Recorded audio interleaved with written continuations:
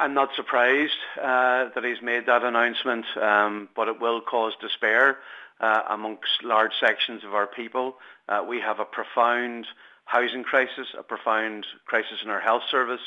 We have a cost of living crisis, all of them caused by this government, by Fine Gael predominantly, but supported by Fianna Fáil and now in conjunction with Fianna Fáil.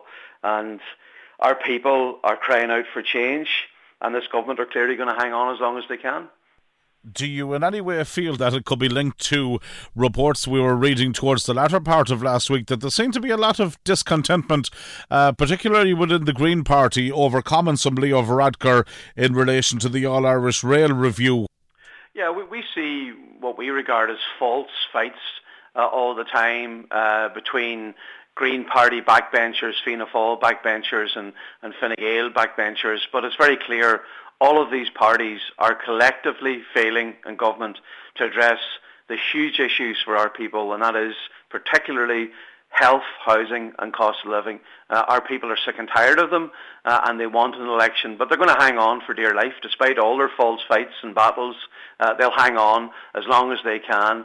All we can do in Sinn Féin and the other opposition parties is challenge them, fight them, hold them to account, try and make change. But what's really needed is a new government for change in this country. The longer this government can cling on to power, maybe the more wind they're taking out of Sinn Féin's sails ahead of the next general election. Well, I think that the longer they stay in power, the deeper the crisis. I mean, if you look at homelessness, if you look at the failure to build houses, if you look at the numbers of our young people who are emigrating to Australia, to Canada, to the United States, massive, particularly in the west of Ireland, numbers, because they can't reasonably afford to put a roof over their own head. We have deep failures, and I believe that no matter how long they hang on, they will not be able to stop the desire for change in our people.